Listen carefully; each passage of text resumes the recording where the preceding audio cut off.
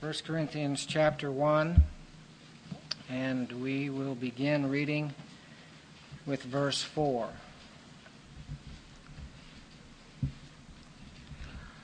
I thank my God always concerning you for the grace of God which was given to you in Christ Jesus, that in everything you were enriched in him, in all speech and all knowledge, even as the testimony concerning Christ was confirmed in you. I think that means that he saw that they gave a real assent of faith to what they heard.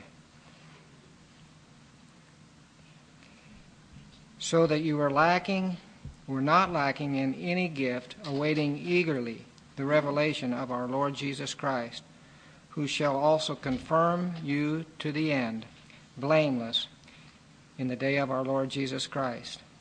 God is faithful, through whom you were called into fellowship with his Son, Christ Jesus our Lord. Now, what I saw today was that here, even at the beginning of this letter, Paul brings up the fact that these Corinthians were recognized as having been enriched in speech and knowledge, and I think faith, and not lacking any gift. So he was bringing up things like faith and the speech and knowledge and gifts right at the beginning of this letter. Now that's significant when you turn over to chapter 13. Let's do that. Even though he commends them and recognizes these gifts and their faith and their knowledge, he tells them this in chapter 13. If I speak with the tongues of men and of angels, but do not have love, I have become a noisy gong or a clanging cymbal. And if I have the gift of prophecy and know all mysteries and all knowledge, and if I have all faith so as to remove mountains, but do not have love, I am nothing. And if I give all my possessions to feed the poor, and if I deliver my body to be burned, but do not have love, it profits me nothing. So what he's saying is that even though you have these gifts, you have faith, you have knowledge, if you don't have love with those things, it profits you nothing. I think that's incredible, because he's saying they actually have these spiritual gifts. Sometimes we think, well, they were just kind of professing Christians and they thought they had all this knowledge and gifts. They had it. They really did. He said it was from God. And yet he says, if you don't have love, it profits nothing. Now, the essence of what I'd like to say to you tonight can be presented in a simple equation. It wouldn't really qualify in a math class, but to me, it helps. It is, I think, maybe you could say a little trite, but it's trite because what I'm going to say is so all-encompassing. Yet, nevertheless, it does make for an easy way to remember this very important teaching of the Scriptures. So here's the equation. Well, I've got it written down, so I'll put it up. Amen. Life minus love equals 0. Pretty simple to remember, isn't it? It's pretty incredible that Paul would say that. But that's what he's saying.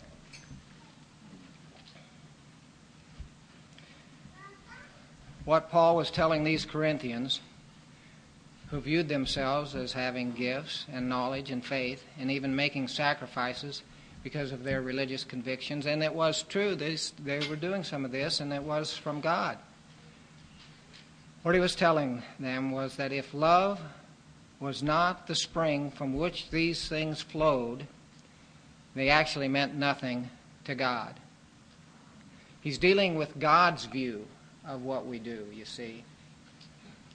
And in God's eyes, if love isn't there, it's a zero.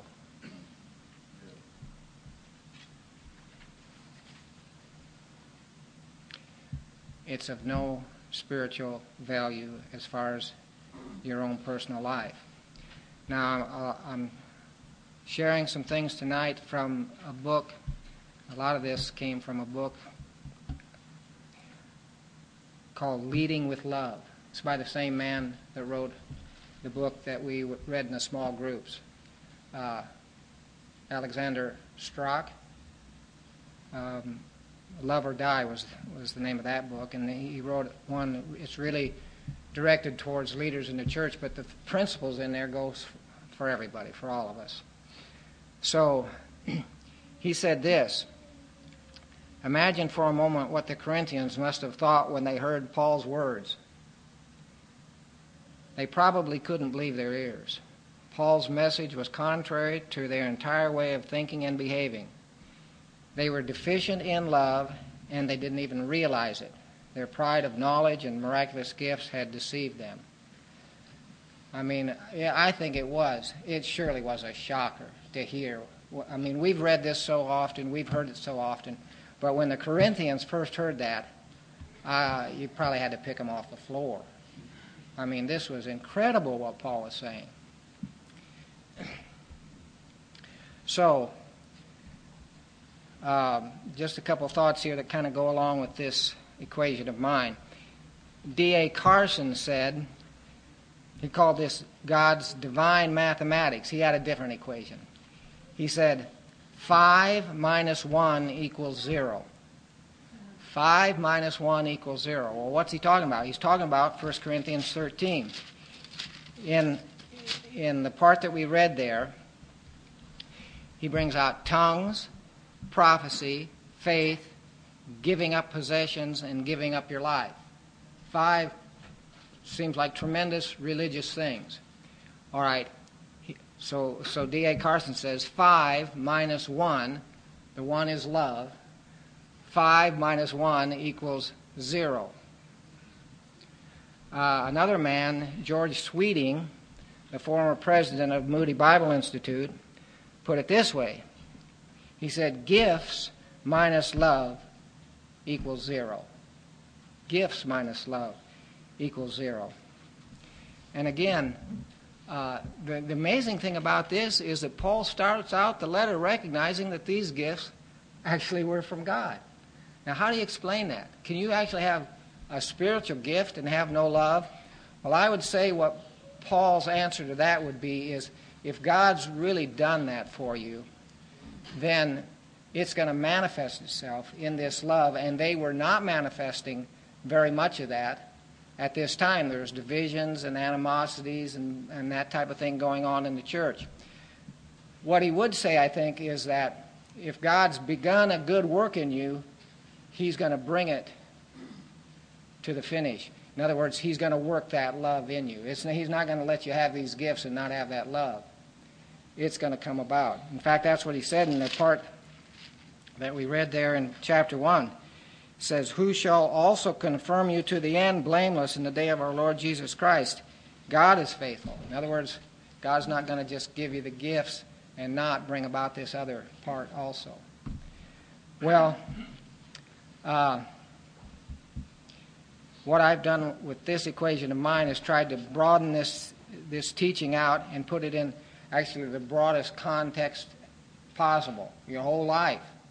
If your life was without love, it's going to be 0 as far as how God views it.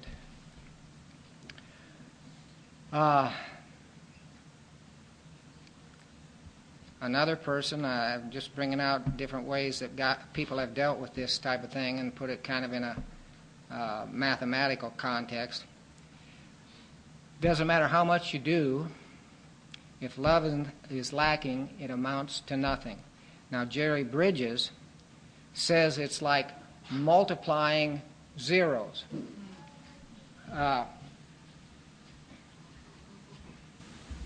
Let's say you do this certain religious thing without love. But you say, well, I'm going to do another religious thing with no love in it. Of course, you don't say that. But it doesn't have any real love in it. You just do this activity. And you do this, and you do this, and you do this, and you do this, and you do this. You keep on going. You do 1,000 of those things. What's it all add up to? 0. 0. You've got to start. If you start with this, with the love of God, then all that stuff means something. Without that, it's just a bunch of zeros. Well, that was Jerry Bridges' illustration.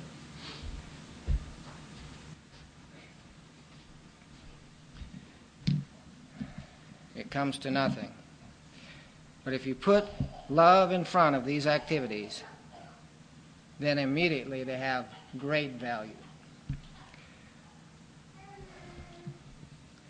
So, what's that really mean then? Well, I think it's important to realize we're not speaking about love simply as a sentiment or an emotion. Paul tells us what we should think about when we think about love. He says very clearly, what are we talking about here when we're talking about love? Well, here's what we're talking about. Love is patient. Love is kind and is not jealous. Love does not brag and is not arrogant, does not act unbecomingly.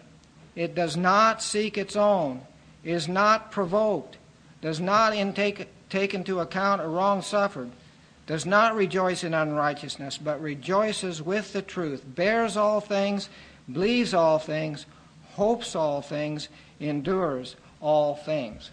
That's what he's talking about.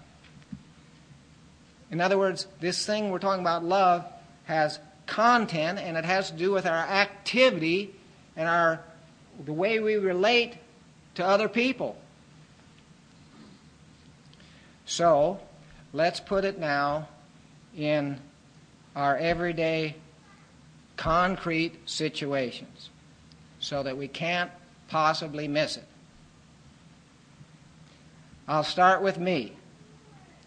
In fact, the examples I give, most of them could be applied to me because I failed in them at one time or another. But we'll just start with where I am right now, which is in the pulpit. Here I spent my day working away at a message. You might say it was some form of sacrifice. Trying to come up with a message. And now I'm going to try to give it in a clear and persuasive manner, which I usually don't do. But I try. But with that, working on the message, up here trying to give it now, if I do not have love for the people I'm speaking to, it profits me nothing. Okay? What does that mean? That means if I don't have patience with you all, and show kindness, and stay away from jealousy, and bragging, and arrogance, and acting unbecomingly, it means all this I've done to prepare this message and give it as best I can profits me how much? Nothing. That's what Paul says. Profits me personally nothing. You might get some profit from it, but as far as how God views it from my point of view, from me personally, it profits me nothing if the love wasn't there.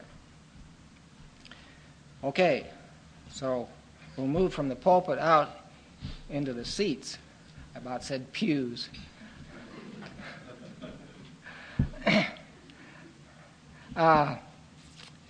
Here's a husband and a father who works hard to support his family, but he does not have love at home. He's impatient, unkind, jealous, boastful, and acts unbecomingly. His supposed service for his family is nullified by his unchristlike behavior towards his wife and children. He made some sacrifices. He worked all day. But Paul says, if there's no love, if there's no real love there, and what are we talking about? patience, kindness, not being arrogant, not being jealous. If there's no love there, then it profits that husband or father nothing.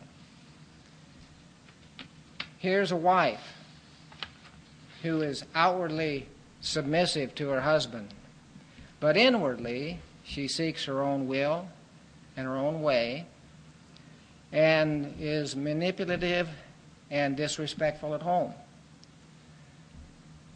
Her supposed submission, what's that profit her? Well, according to what Paul says here, nothing. Here's a mother struggling to raise her children.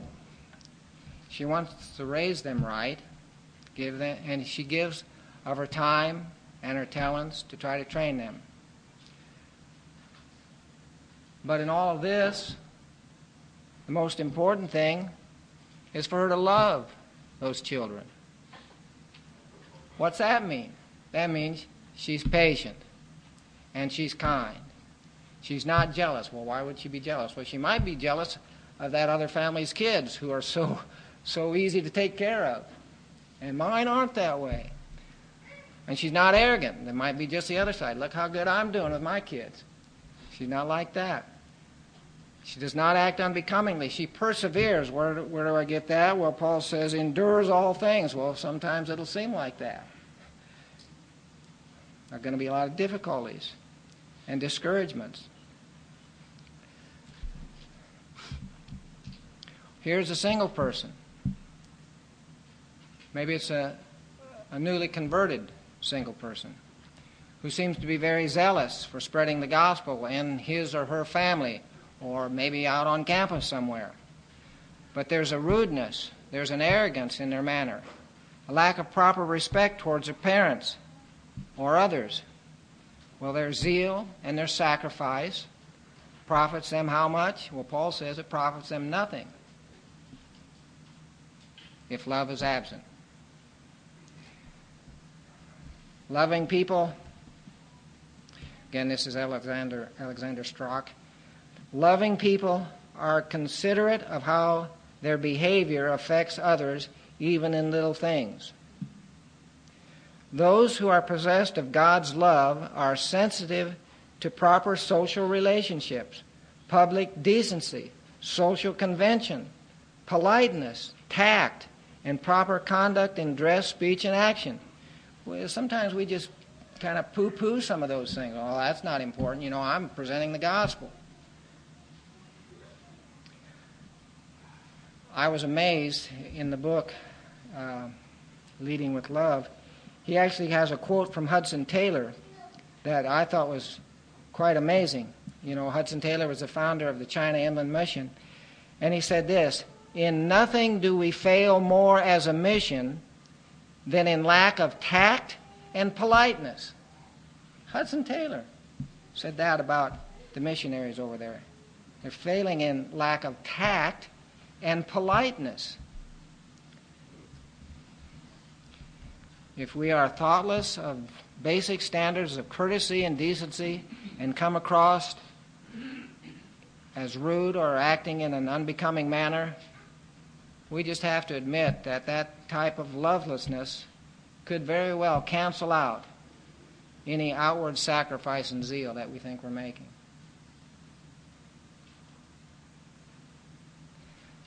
So, it comes down to this. Being Christ-like more than anything else is to love as He loved. Being Christ-like has a lot of facets to it, but the main thing has to do with loving as He loved. We need to ask Him to teach us to love the way He loved. Now, obviously, He was the only one that loved perfectly. He's the only person that ever walked this earth that loved the way a person should love. The rest of us struggle all our lives to love as He loved and to figure out exactly how to love in difficult situations. But we desire it. If we're Christians, if we're truly converted, we don't just say, well, I'm just kind of unloving, and that's the way it is. I mean, I'm just an impatient person. I guess maybe I just kind of grew up being unkind and arrogant and jealous and kind of bragging a lot, being rude. I mean, you don't do that as a Christian. And as long as we're in this life, we never get to the place where we say, I've got this thing figured out. There's always room for improvement in this area of love as long as we live. Well, the last thing then would be just how, if there's room for improvement, and we know we need to improve, how do we improve? I mean, is this a matter of just trying a little harder? Well, I think that has to do with seeking to grow in our knowledge and enjoyment of Christ and His love for us. I'm convinced that it has to come from there. Seeking to grow in our knowledge and enjoyment of Christ and His great love for us. We should never, if we feel ourselves ceasing to be amazed with God's love for us, you ought to just take that as a big red flag. Something's wrong. I'm not right with God. I got to seek God. If that freshness and joy and wonder at God's love for us in Christ seems to be dissipating at all, that's something to be concerned about, because I'll guarantee you it'll affect how you love other people.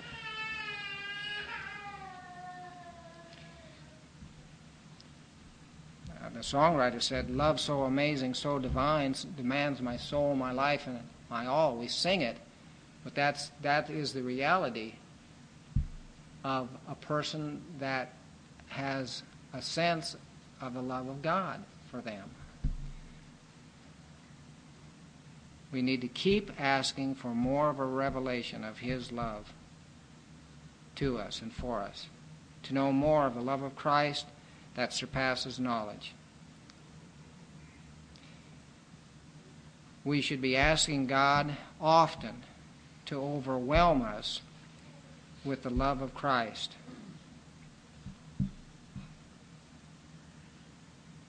So that we could say, like Paul said, the love of Christ controls us. The love of Christ controls us. He wasn't talking about his love for Christ. He was talking about Christ's love for him. Well, one last quote from Alexander Strauch.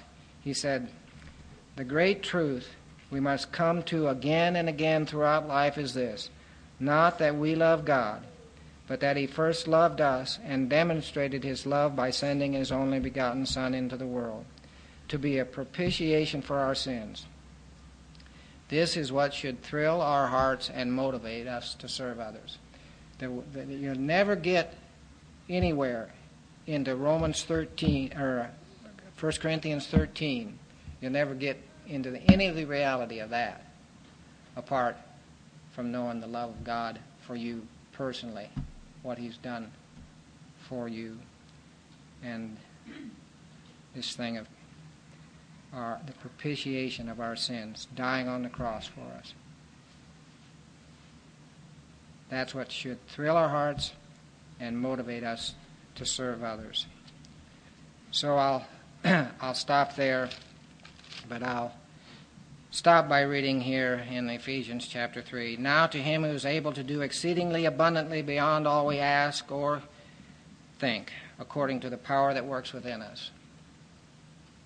To Him be the glory in the church and in Christ Jesus to all generations forever and ever. Amen." That's the way Paul ended his prayer concerning this love of God being shed abroad in our hearts, and